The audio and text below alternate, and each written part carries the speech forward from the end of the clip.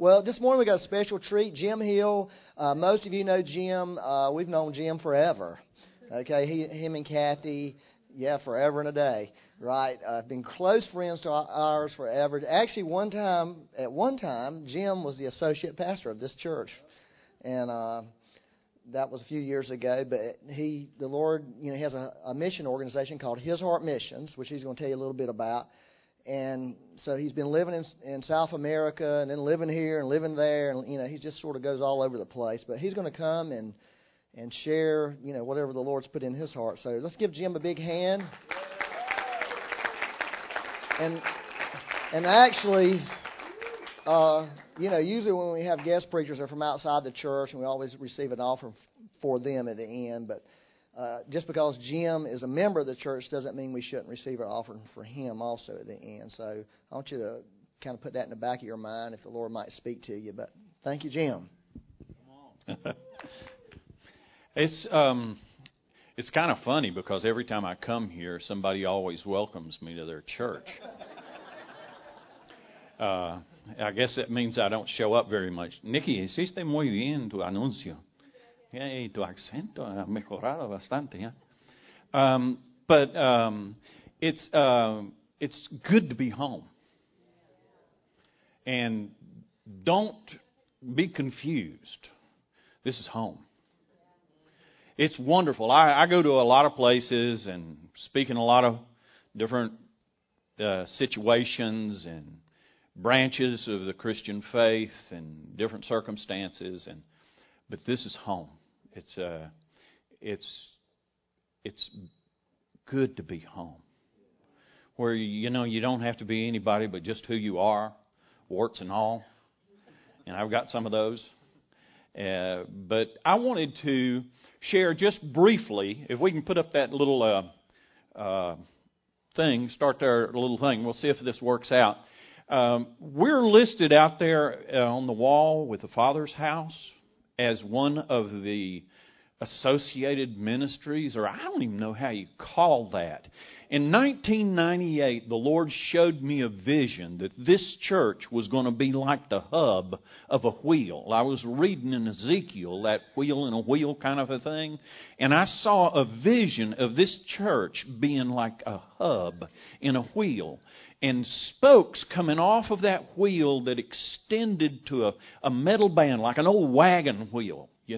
And that there were names of various ministries that were associated with and connected to this church that were going to carry the gospel, carry the burden of the word of the Lord to the nations and to the community, because this is a nation too.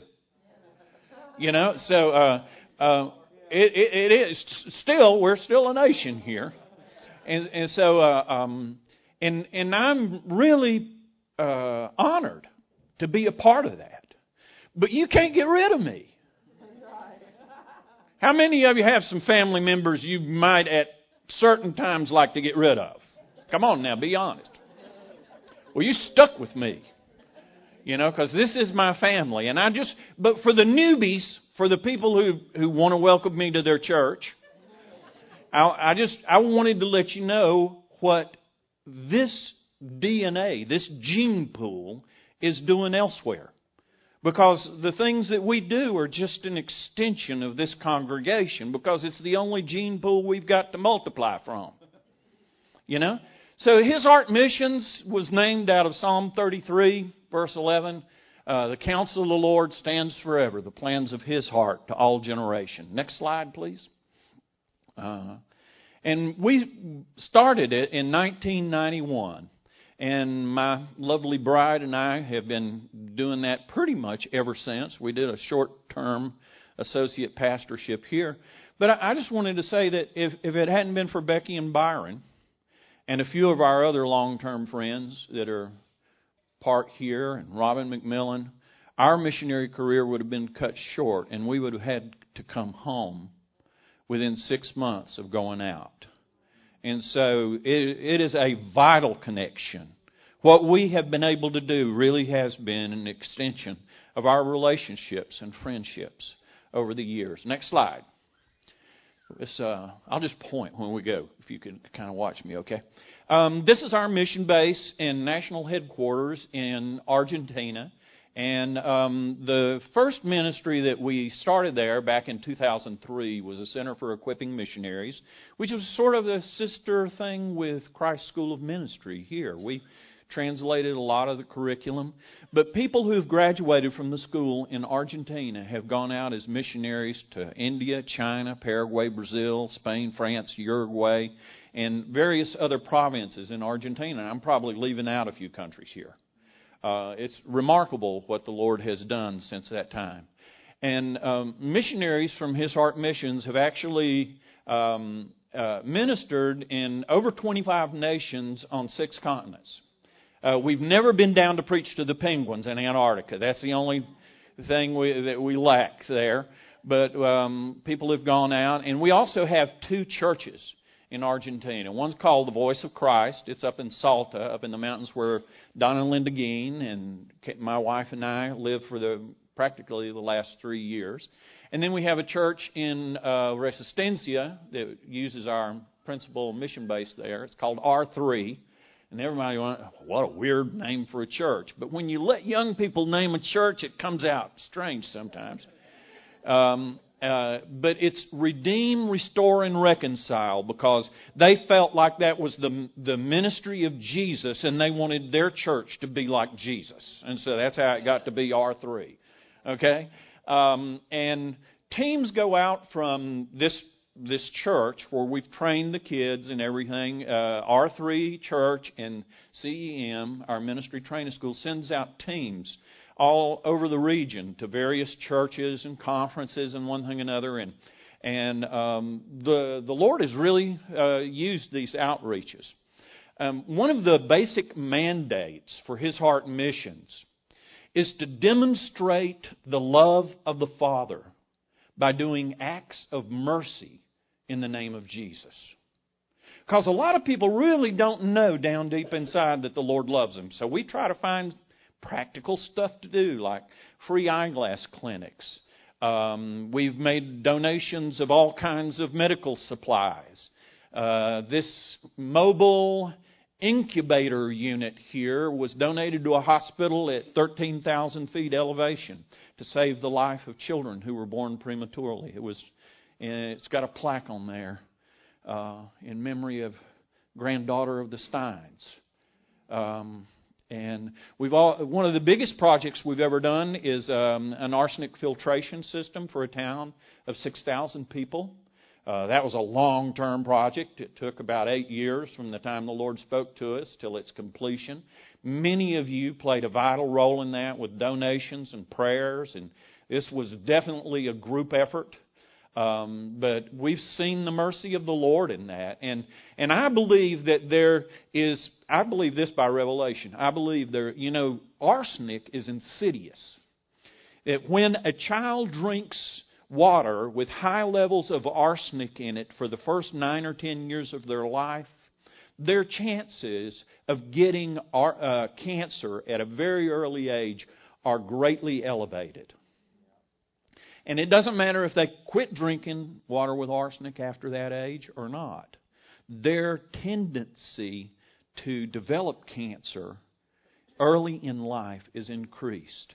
I believe there's one young girl in that town who has a purpose to fulfill for God, who the Lord wanted to preserve and save because she's going to be important politically in the nation of Argentina. Now, I just want to share that with you. I believe this is a long-term investment that you have made in that town. Now, it's up in that region. You see a little triangle area up there, and we've been messing around up in there with kingdom stuff for about 8 years now. And we've defined one particular area. You see, this is off of Google Earth. This is a valley that's about the same length and width as the nation of Israel. It's about 150 miles long and about 90 to 100 miles wide. It's called the Calchaquí Valley. We visited many, many towns. There's over 100 towns in this region alone, towns and small villages, who have never had a Protestant church of any kind whatsoever. And the Lord has given us the opportunity. Our next little project is we want to install a shortwave radio broadcasting system there. And that's the over 150-year-old house we're going to put the broadcast station in. That's Donald. They're taking the picture in front of it. And then that hill up there, in July, I'm going to be going up there and measure how much of that hill we have to pull down to make a level pad to put a antenna on. So I'll be up in the mountains up there soon. But up in the top right-hand corner, this is a typical situation. That man in the blue coat, he and his wife were the only believers in a town of 800 people. And the pastor could only get back in there to them because it's not easy to get to. Maybe once, twice a year. That picture was taken about a year and a half ago, I guess, wasn't it, Don? Something like that. And now there's 5 believers in that town. See, if we can get a radio station up and running, we've got an instant cell group up there. So that the pastor can talk to them every night when the sun's going down, you see? There's other towns of maybe 2,000, like that middle one over there. But that's the voice of the radio. You see with his wife down at the bottom. His name is Ernesto. I want to ask you to pray for Ernesto. Okay? Because we're going to call him El Pastor del Valle, the pastor of the valley. And he's going to have a voice through the entire range of the Calchaquí Valley to be able to speak to people. Isn't that a great opportunity?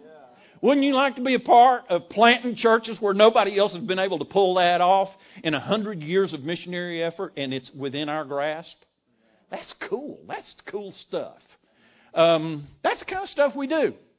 His Heart Missions is a fellowship of individuals and ministries who our primary mandate is to seek intimacy with God and then to take steps of faith to get in on what He wants to do. You know? And so I just wanted to know what you guys are doing outside of this room. Because that's the kind of things that this church is doing outside of these 4 walls. Okay? And in July, Becky and Byron are going to come down for our annual conference again. Many of you have been down there. And we're going to have some fun. Watch the Lord do stuff. You know? We like to see the Lord do stuff. Okay. That's that. Now, I've got something to share with you. And what time? Oh, I got plenty of time. I can't find much to talk about for over 30 minutes. Those that know me don't believe that. But anyway, I want to start with a scripture in 2 Corinthians.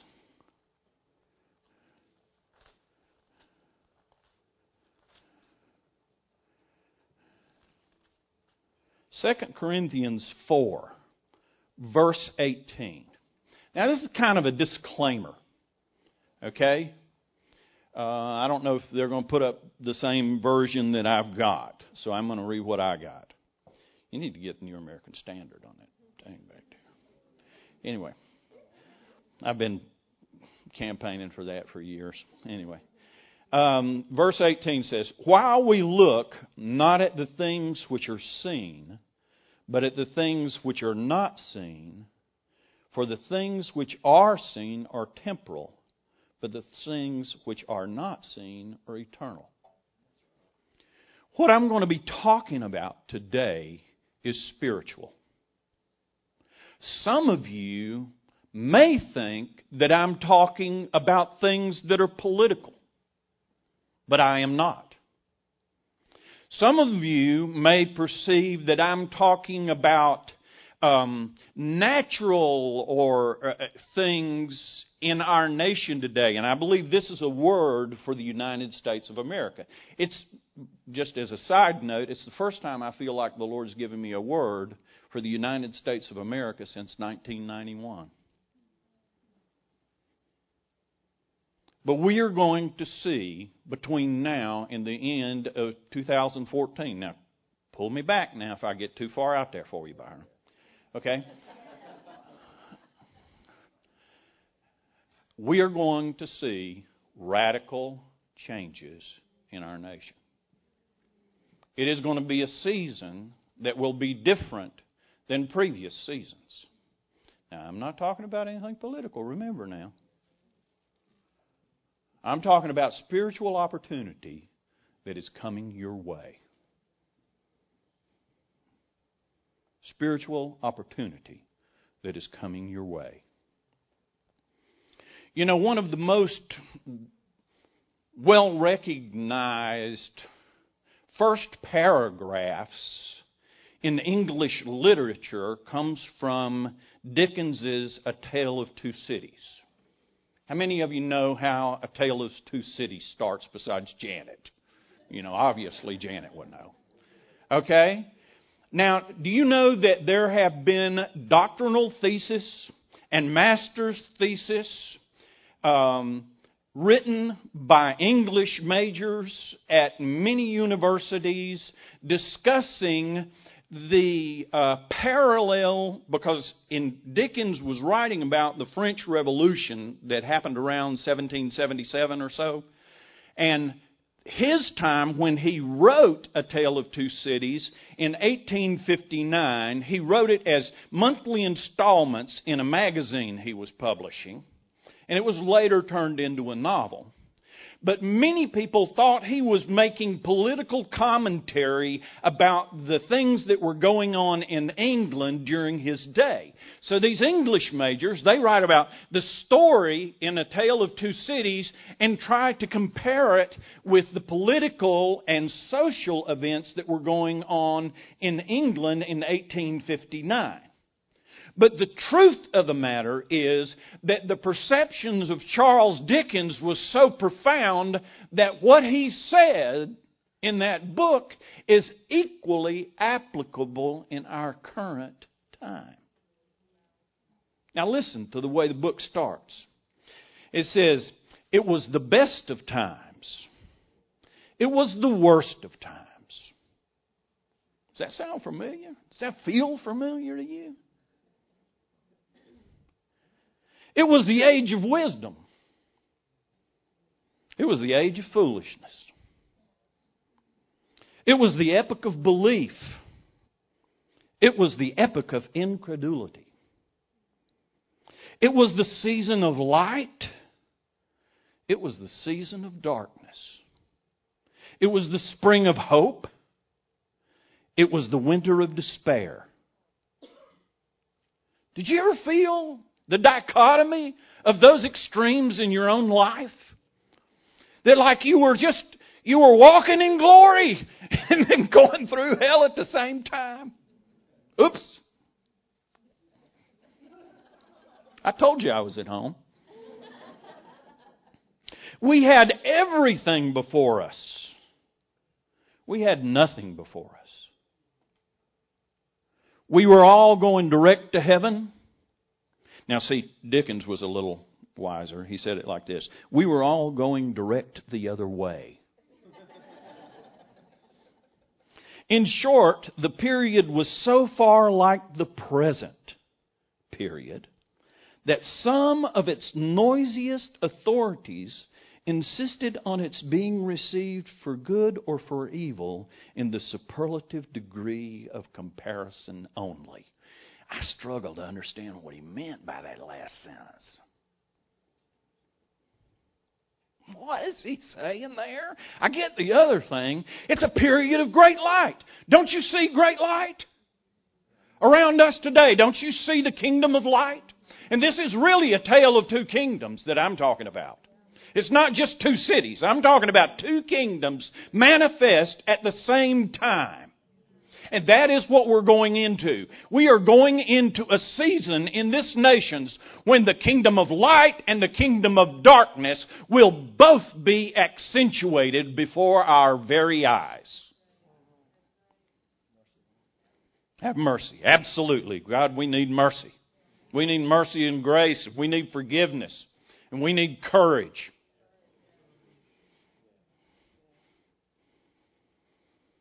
But that's what it's saying here. It's like it's such an intense season that it seems either really all very good or really all very bad. Have you ever experienced a time of greater polarization in this nation?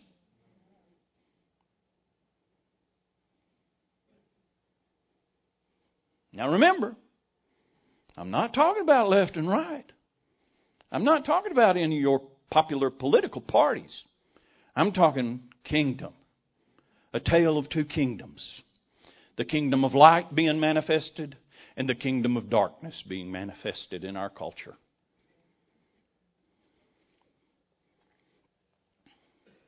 I was on my way recently to speak at a different church. And as I was on the road, it was, I don't know how to explain some of these things that you see in the Lord. I honestly try to relay it as close to how it happens to me as possible. But it was like I was driving down the road and I was still seeing the road, but I also saw a split screen vision with my eyes. It wasn't in my mind's eye, it was with my eyes, but there was like this overlay, and I saw left and right a split screen vision and a storm coming. And on the right, I saw an eagle seated on a fence post. And on the left, I saw chickens in a barnyard. And as the storm started coming, the birds began to react according to their natures in a different fashion. The eagle began to play with the wind as the winds picked up and the lightning in the distance began to strike the earth and the rumble of thunders began to sound in this vision. I saw that eagle cut a couple of hits with his wings and get up in the air. And, have you ever watched an eagle? They play with it. They get their tail going, and they're... That eagle was just playing with it, and he sat right back down on the fence post. And if an eagle can smile, that eagle was smiling. And he up again, playing with the wind. Meanwhile, all the chickens were scurrying for cover. And I heard, you need to get your heart right. And did not understand what he meant. I did not understand what he meant for a couple of weeks until the Boston Marathon bombing. Now, how many of you saw the videos of when the bombs went off at the Boston Marathon? Everybody ran. Some ran away, and some ran toward. The majority ran away. They were looking for a way out. But some, and I'm not just talking about the professional first responders, the EMTs, the policemen, the firemen, the security guards. I'm talking about people who had just run 26 miles. I'm talking about family members who were waiting on their loved ones who were running 26 miles, or nearly. And some of those people ran toward the explosion because the nature of their heart was to be concerned about others first rather than themselves. And I'm telling you, in crisis moments, that's when you really can find out what is in your heart. When things start hitting the fan, and the situation gets intense, you find out what's in your heart. You react or you don't react. You don't have time to think about it when somebody's grabbing up your backpack and there's a team of 3 people trying to steal your backpack. You either go, oh, or you attack them. And you don't have time to think about which one you're going to do. It's defined by the very essence of your core beliefs, because what you believe rules you. It determines who you are and how you will react in any kind of circumstance. Now, you can convince yourself you believe one way, but when the event happens, when the crisis event happens, your nature will reveal itself. It's like there was a great coach once that said, sportsmanship does not develop character. It reveals it.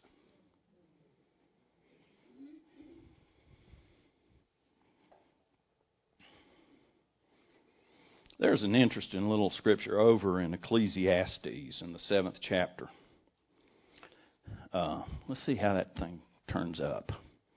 I'll read it off the board if we get it up here. Consider the work of God, for who can make straight what He has made crooked? Think about that for a moment. You know, God can do what He wants to do, when He wants to, how He wants to, with whom He wants to. Because He is absolutely God and there is no other. He is not in a majority. He has always and forever been a monopoly. There ain't nobody in the business of being God except Him. And it is to our great benefit that He is merciful and kind and just and loving. Because if He weren't, we would still have no options. Because there is only one God. And what He bends, man can't straighten out. Next verse. In the day of prosperity, be happy. In the day of prosperity, be joyful. But in the day of adversity, consider. Surely God has appointed the one as well as the other.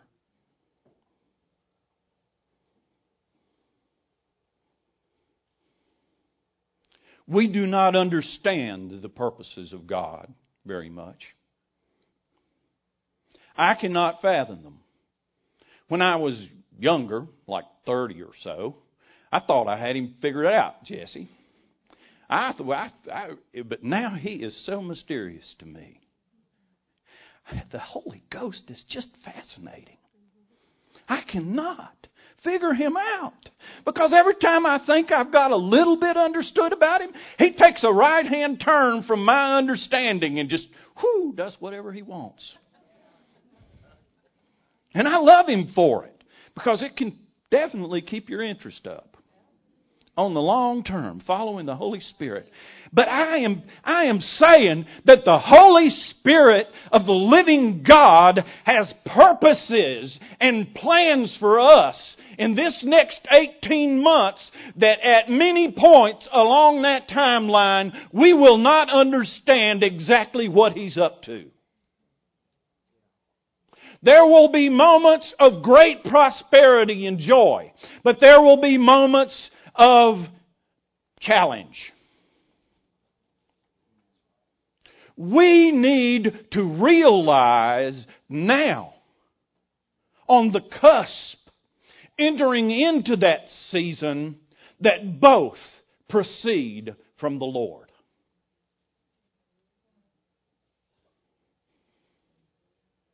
Are we good? Is anybody mad at me yet? I make people mad sometimes. Am I okay? Get your heart right. Get your heart right.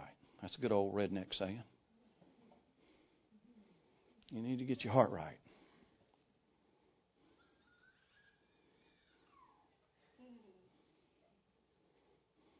There are lots of Christians who are storing up beans and barley in their basements again.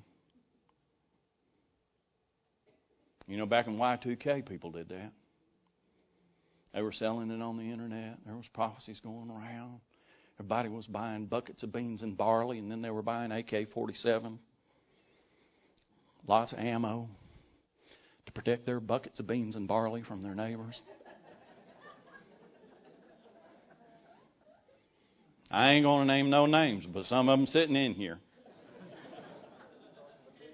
I ain't saying nothing.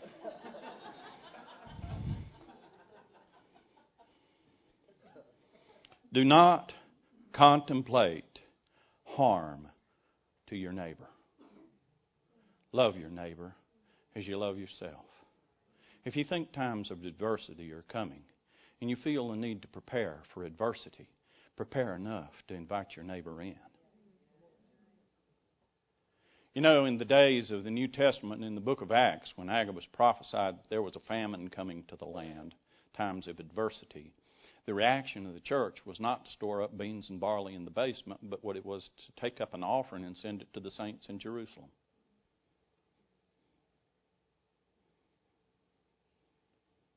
Be like Jesus. We need to have the spirit of an eagle. We need to have the spirit of those people that when the bombs went off in Boston, they did not take thought for their own well-being. They ran towards those who were in need. That is the gospel of Jesus Christ. Prepare to help others. Prepare yourself to love others desperately and completely and to make provision for others. If the Lord speaks to you to store up with the thought of giving out. This is the gospel of Jesus Christ. The times of change that were prophesied by many secular leaders are upon us. But I want to reveal the purpose of these times of change, and it has been so since the beginning. We find it in the book of Ephesians, chapter 3, beginning in verse 8.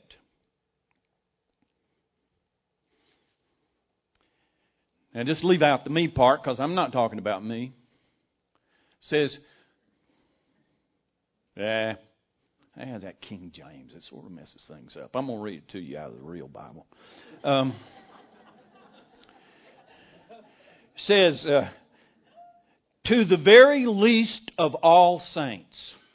Does anybody in here besides me feel like the least of all saints? Okay, now you hang on to this.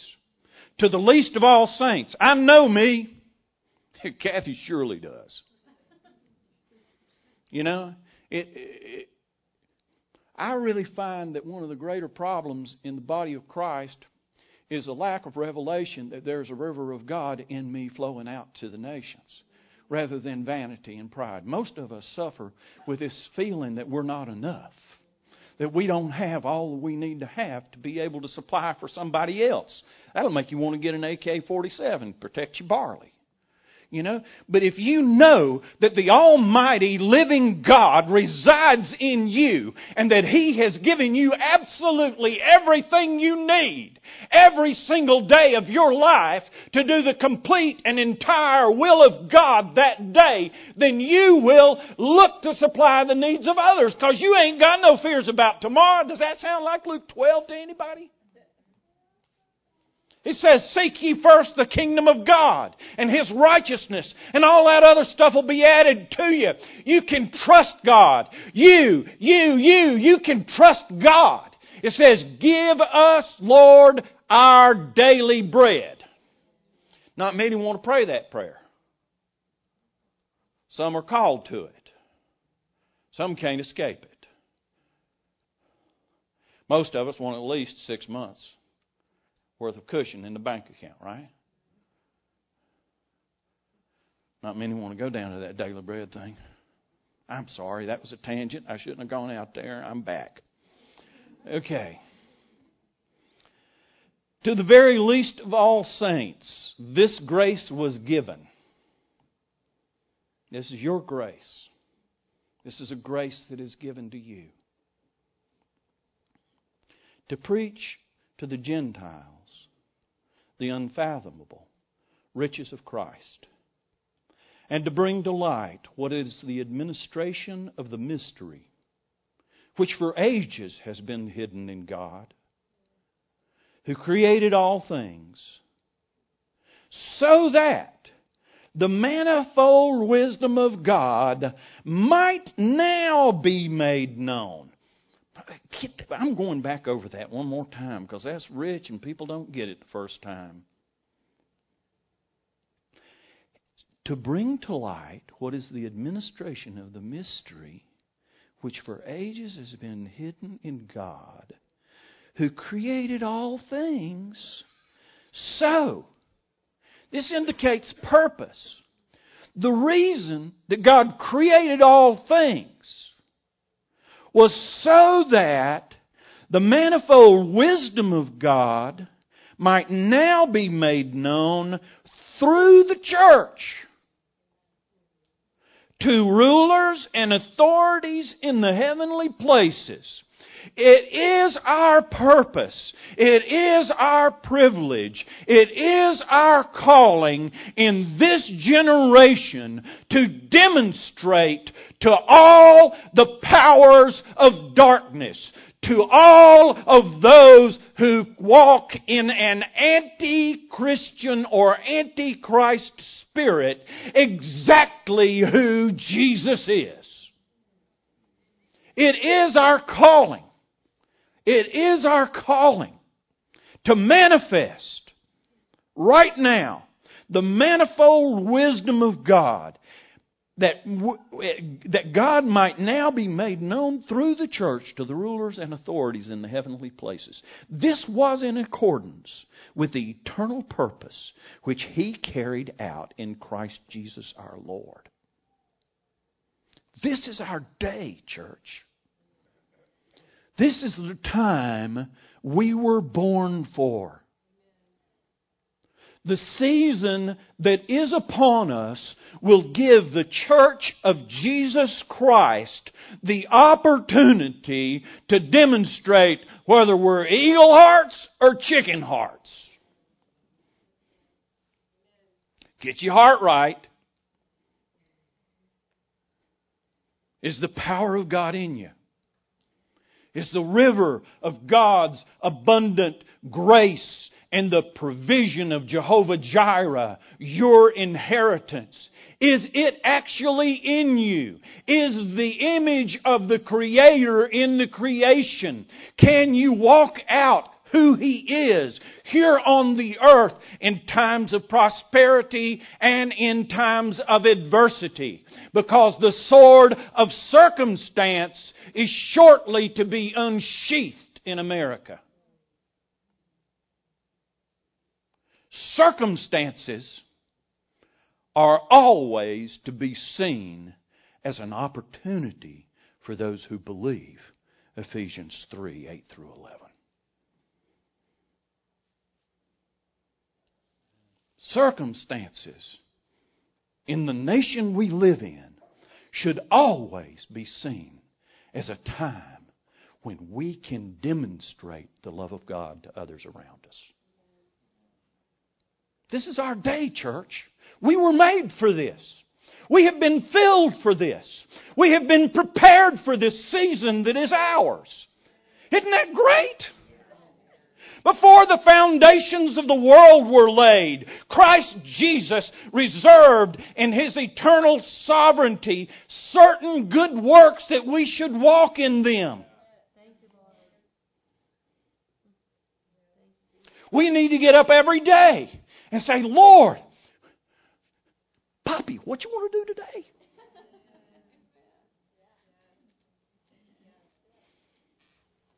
I want you to remember that over the next 18 months. Okay? His kingdom come. His will be done. In earth. In this lump of earth. As it is in heaven. Lord, I have a prayer for this congregation. I pray that each and every person in this congregation would have a revelation from heaven that they are an expression of heaven. You are the kingdom. The kingdom is at hand. This is a demonstration of the kingdom of God. Let us live our lives believing that we, as the least in God's kingdom, can be a demonstration of the fullness of His kingdom. Is that good? Is that good?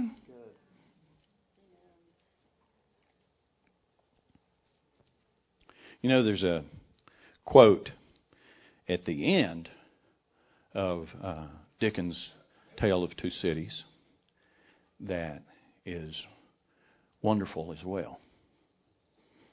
And it is, in fact, a testimony of the gospel.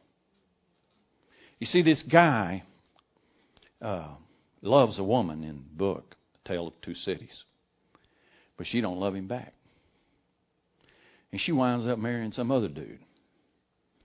And they have some kids and one thing and another. And by the end of the book, the guy who has lived with unrequited love his whole life is mistaken for the man who married the woman he loves.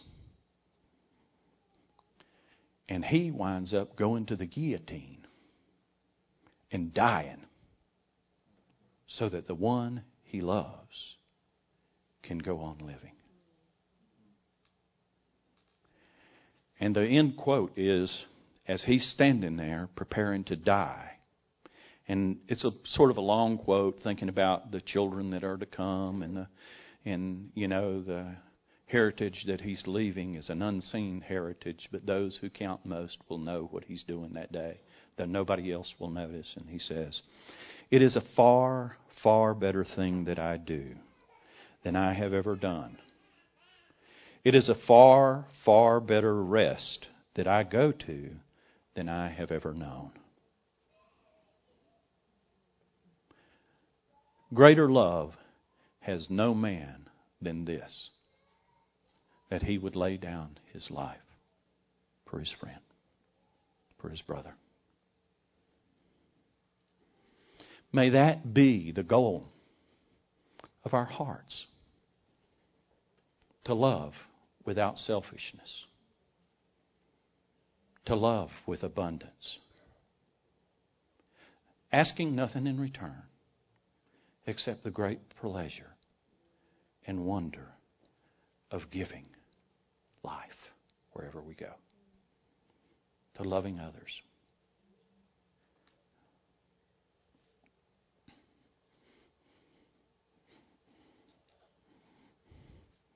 That's it.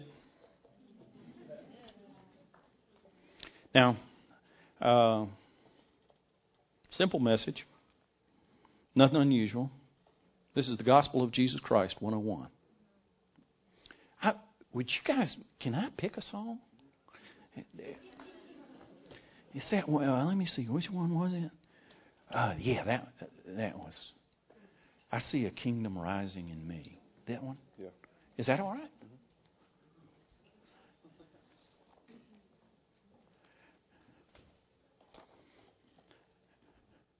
Do you believe in impartation?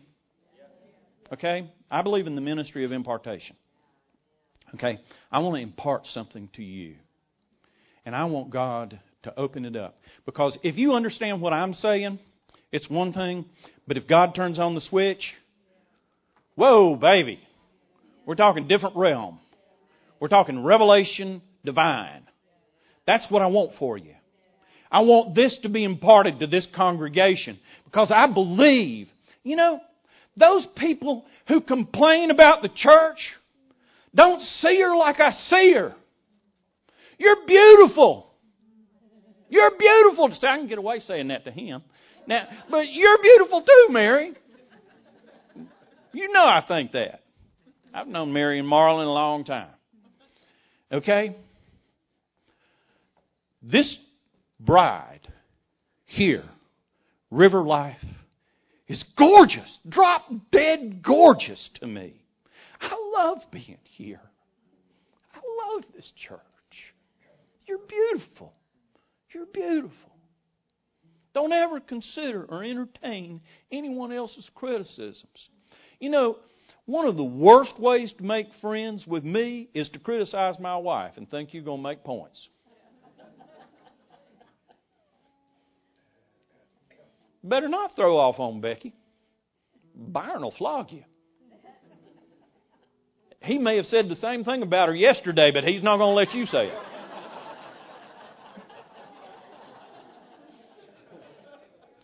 Why do we think we can criticize the church and make Jesus happy? Come on.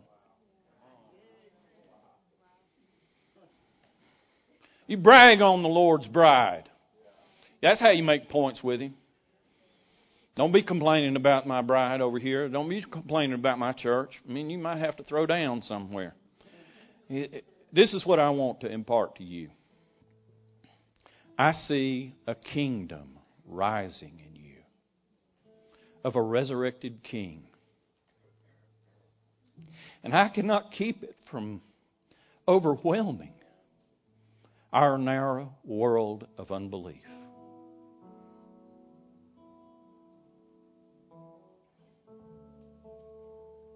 Oh, love supreme, I can't withhold the song inside my heart and soul. Oh, what joy my blind eyes see. You bled, you died, you rose for me. I pray that the Lord will give you spiritual insight to the days ahead.